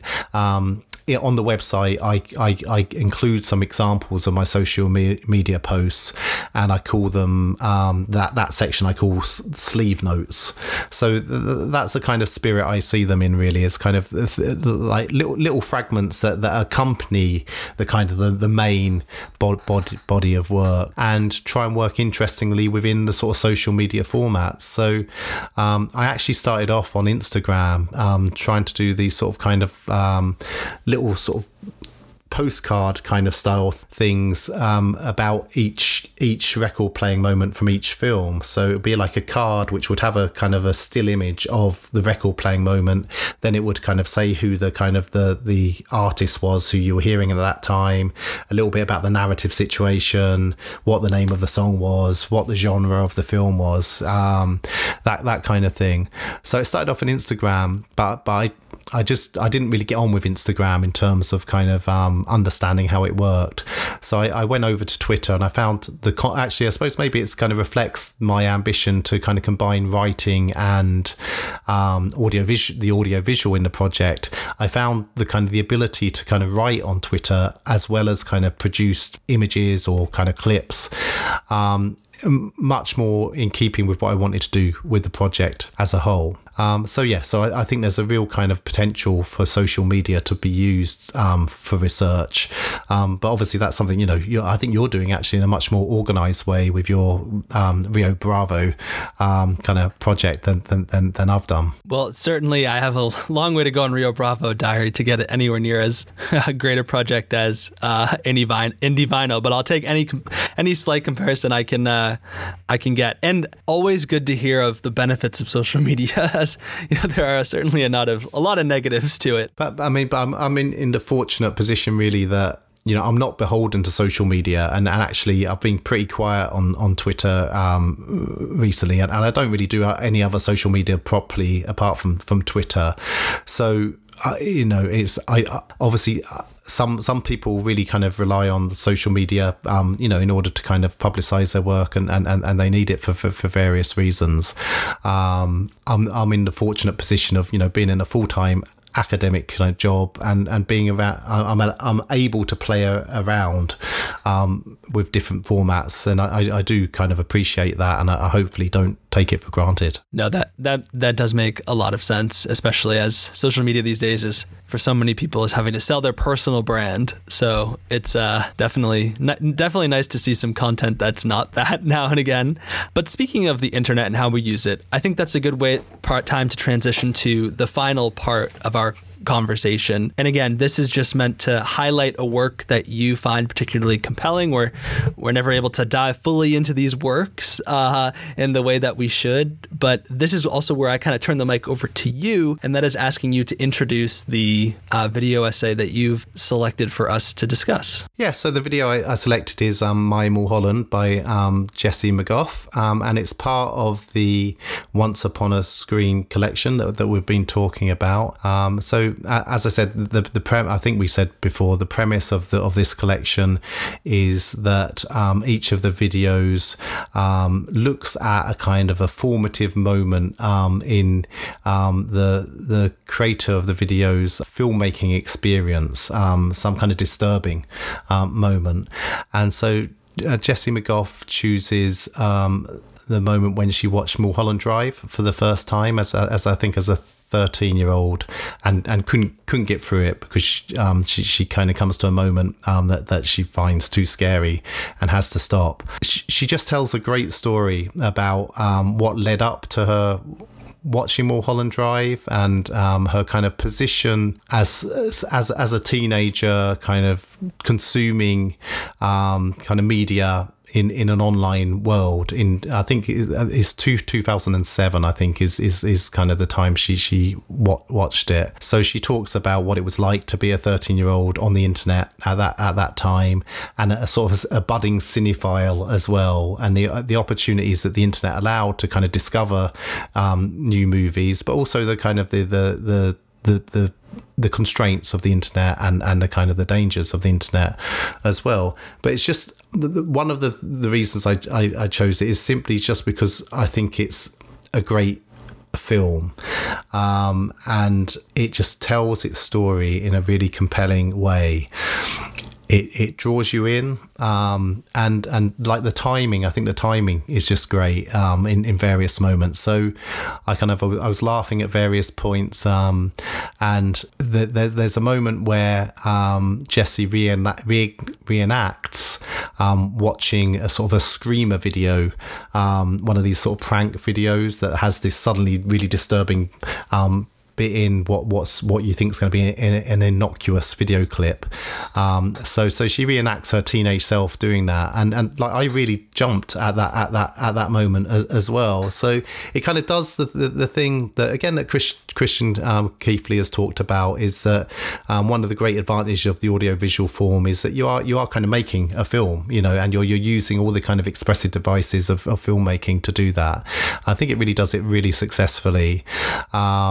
I think then, as well as telling a personal story, it's also a video which does kind of say something about the history of the internet, and is really specific about what was going on in the internet in 2007. And really recreates that in a really effective way, and makes you appreciate that of the internet, the online world is a constantly evolving phenomenon, rather than just thinking of it as something kind of static, which I think is certainly something that maybe I sometimes do, is not really appreciate how things have changed on the internet. But then in the last part of the video, it kind of expands it out of Jessie's personal experience of internet culture into a really kind of thought-provoking discussion about our responsibilities in terms of how the internet has now evolved, with the sort of like the image culture that has kind of proliferated through the internet, and what our responsibilities are in dealing with that. And by our responsibilities, I think Jessie is kind of talking partly about people who make video essays like her. So in the end, it becomes a really interesting video essay about making video essays, which is not how I thought it was going to be when it starts out. I will say a couple of things. One is that Jessie and I are around the same age, I believe, if I'm looking at the timeline correctly. And the jump scare video that she uses, which ends with an image from The Exorcist, I believe. Like, I remember watching that around the same age, and it was very much, as I believe she describes in the video, like your friend would come up, like, the internet. I remember sitting when people had computer cabinets, they used to have those, like going to a friend's computer cabinet and sitting in front of it and being like, hey, watch this video, and then the jump scare. So on a personal level, I had a lot of things feeling. I was not watching David Lynch when I was 13, so that's impressive that she was even attempting that to begin with. But for what you say about how it is a film, I absolutely felt that the same way. This phrase desktop documentary is an interesting one, which is exactly what it is. I think there's a sense out there that the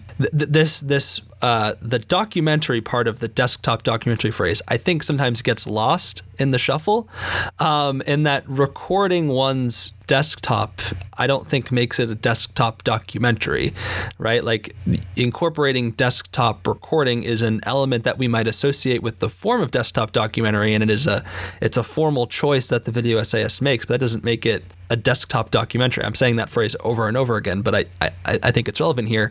And that, as you say, I felt like it was a mini film, and there were parts where I thought it was going to end, but then it kept going and it kept getting deeper and more complex. Like you could imagine certain parts where it could have ended and you'd think, okay, well, that was an interesting piece of film analysis, but then we go a layer deeper and it gets broader and wider. And I think it's a really great example of why choosing the desktop documentary form, it has to fit what the video is trying to accomplish, right? Like on one level, it has to, I think, somehow incorporate the internet, right? And on the other, it needs to tell you a story in that way and to move through the device. At least, I'm not saying it has to be, but I think the successful examples, that's something that I would find in the genre. Yeah, I think that's right, and I think the control of that sort of desktop documentary format in My Mulholland is really truly impressive. And I mean, again, that's something I've found teaching video essays. More and more students are wanting to incorporate that sort of desktop aesthetic into their videos, and it's actually really quite difficult to to tell a compelling story using that format. I think it's probably a lot more difficult than people think it's going to be. And so the way that Jesse kind of stages the story through its different phases using the desktop format, I think is a really impressive kind of, again, filmmaking feat. And there's something really something really clean and clear about the way that she's using that desktop form, which I think helps to actually to lift the sort of the personal story that she's telling into something that has a kind of a sort of a wider significance, because you don't immediately see some sort of cluttered desktop and then that's just randomly being recorded. Everything there seems to be placed quite particularly for a specific reason in order to kind of investigate a phenomenon, whether it's to do with the kind of how the internet worked in 2007 or as it progresses, thinking kind of about more contemporary issues. Whatever it's trying to do, it seems to kind of move its materials in a very precise way in order to investigate a particular phenomenon. Absolutely. And I think one thing I appreciated, and maybe perhaps something I wouldn't have noticed unless I rewatched it today in preparation for this conversation. So I was perhaps overly focused on looking at form and how it was constructed. But I appreciated how there were times where Jesse actually takes us out of the desktop, in particular when the video essay is kind of perhaps doing something a little more traditional is not the right word. But, when we're just doing film analysis of Mulholland Drive, we aren't in the desktop. It's just the film clips and it's annotated and it's kind of the more usual video essay format. But then when we go to the desktop is when it's getting perhaps a little bit more personal, or maybe personal is not the right word. Maybe it's a little more focused on the internet in that personal narrative, which I thought was a very good way of making clear what was what and walking us through the story, which I really appreciated. And it goes to show that the desktop documentary doesn't always need to be so rigid in that we're on the desktop all the time and we're creating this illusion that I'm actually there. It can be a mix of different forms. Yeah, and I think you're exactly right about how the video uses Mulholland Drive. In the sense, to start with, Mulholland Drive and the references to Mulholland Drive are incorporated in that desktop style, that reconstruction of Jesse's experience. But then, as you say, you get into a passage which is more like a kind of sort of film analysis, kind of explanatory kind of style of analysis.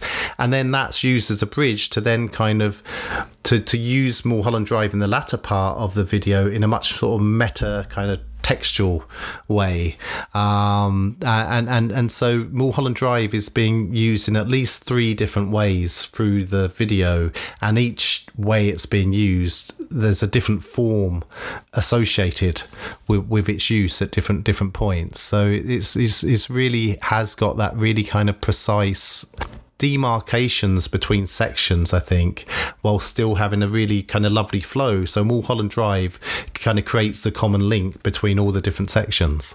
The other thing I appreciated, and there's so many layers to this video, but just the way also it had me thinking about canons and lists and, what's important, or in heavy quotes, and thinking about how much of movie going is informed, especially at the beginning of one's, when one has decided, okay, I love film, I'm going to commit myself to this. Where do I go? Especially for someone who grew up on the internet with access to, again, not everything, but so many things. It can be really overwhelming to know where to start, and which can lead you to watching David Lynch when you're 13, because you really don't know how to negotiate those things, especially, as Jessie says, that she was often alone on the internet navigating this herself. And I think in that sense, it really has one questioning the canon, but also is a really great account of what it's like to be a cinephile now and the challenges that come with it. Yeah, and I think that's right. And it kind of does present the internet in 2007, that kind of Wild West sort of feeling around the internet at that point, full of possibilities, but also kind of an unknown kind of space as well. And I suppose maybe what Jessie is sort of representing there in terms of cinephilia in 2007 is what you were talking about, the kind of feeling a little bit at a loss, knowing where to look for video essays kind of now. So that there's maybe, again, I don't know if that's sort of an equivalence that's being kind of made by Jessie in My Mulholland, but it's something that's just coming up in our discussion now. But again, that's why I think that the video is really interesting to think of as kind of a reflection on where we are in terms of kind of making video essays, as much as it is of her experience of kind of trying to deal with the internet 13 years ago. Yeah, and one of the things I was thinking about as I watched it, because I didn't discover my love of film until I was in college, and at that point I could just take courses and people would curate screenings for me and I would find things to watch. So it was pretty easy. But in a sense also, I'm thinking that video essays can also point us towards those underseen films, those films that we should discover, that video essays can reach, maybe not 13-year-olds, but I'm sure there are plenty of 13-year-olds who watch video essays, but really anyone of any age, and can then help us be spectators and be watchers. And something I think about, I'm someone who's made a ton of Hitchcock video essays, and I'll be the first to admit that we probably don't need more video essays about Hitchcock. I'm probably going to make more, but I have complicated feelings about it. But, it's that kind of thing of thinking about as you say, our own role as video essayists and what images we continue to reappropriate, to pump out there, to put to the top of the pile, and to keep going. I think it does a great job in forcing us to not forcing us, but asking us to contemplate those questions. Yeah, and I think I hadn't thought about it in that way, but I think then that does make it a great complement to some of the articles that were in the Cinephiles special issue as well. Which are like the one by Susan Harewood, and Lauren Berliner, which are kind of really questioning kind of what it is we're doing when we're playing with the archive. So it's a great audiovisual companion piece in the way you're describing it there to those articles as well. And I'm not sure when our conversation will be released, but I've recently recorded a conversation for On Your Screen, which is the new companion show to the Video Essay podcast with Kaylin Meadows, who's a student at Ithaca College and who made a great video essay on the rise of film TikTok, in which we talk about film TikTok for those who may not be familiar like myself. And there's a trend on film TikTok of people recording videos of themselves discovering great films for the first time. And, sometimes I've seen people mock young teenagers, 13, 14, 15, 16-year-olds who may be like, oh, you have to go check out this film. It's so sick, blah, blah, blah. And then it's, Shawshank Redemption or, something like, or, Citizen Kane or something like that, And I always think to myself, instead of mocking these people, we should be excited that they are interested in film, and then trying to point them in the right direction. And so I think now we're seeing not only are people, there are always people who are 13 years old or whatever who are interested in film, but now they're more visible. We see their faces. They don't need to hide behind an IMDb message board like Jesse does in this video, which also shows something about how the internet has changed.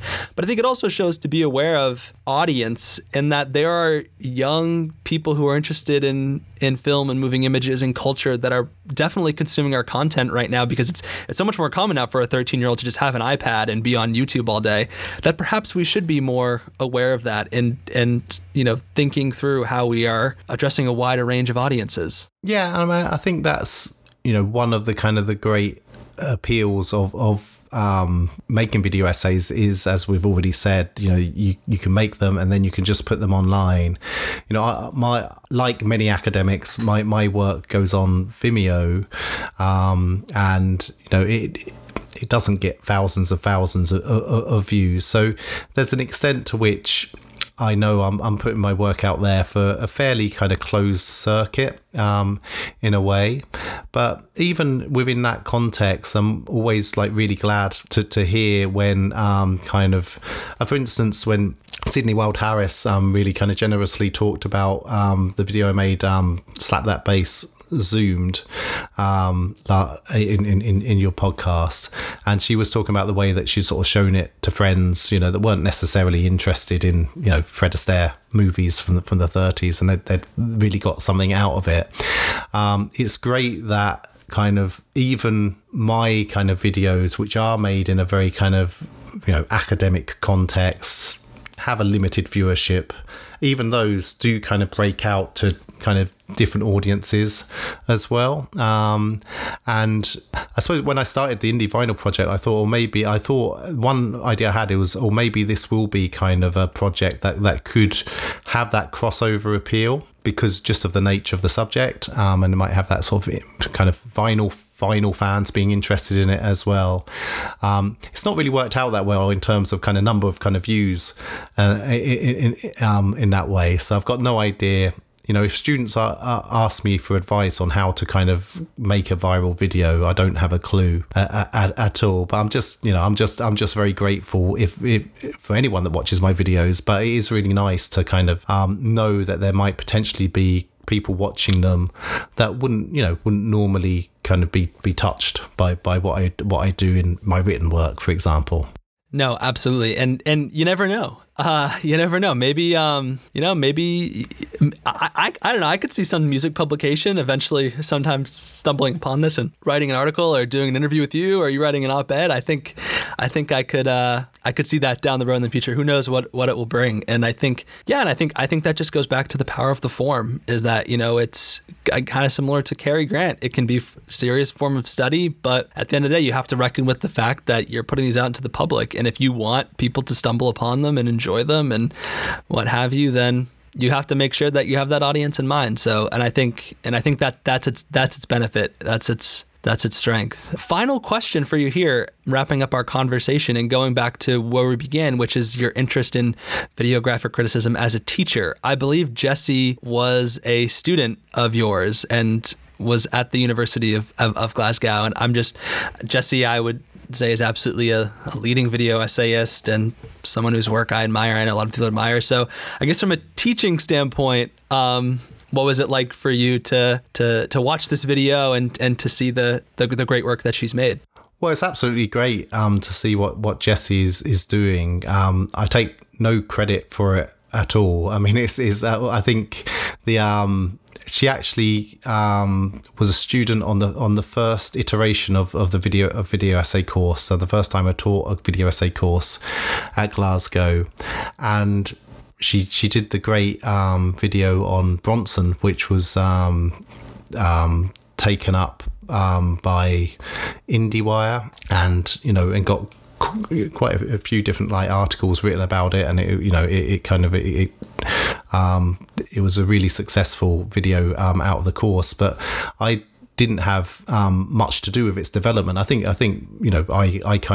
was the convener of the course that gave her first opportunity to make a video essay. So I guess I'll take that credit. But really, she came with an idea that was really fully formed, and she's just gone on from strength to strength. So, but that is definitely one of the kind of advantages of this format, is the potential for students to make something for a course, to put it online, and then to see what happens, in a way that just students don't think to do with written work. And so, a more recent example, and the last time I did the video essay course, the one where you came to talk to the students, a student did a really great video essay on the gays in Barry Jenkins movies. She put it online, and then Matt Zoller Seitz obviously watched it and kind of posted something very complimentary on Twitter about it. So it's really nice that students have the opportunity to have their work kind of seen instantly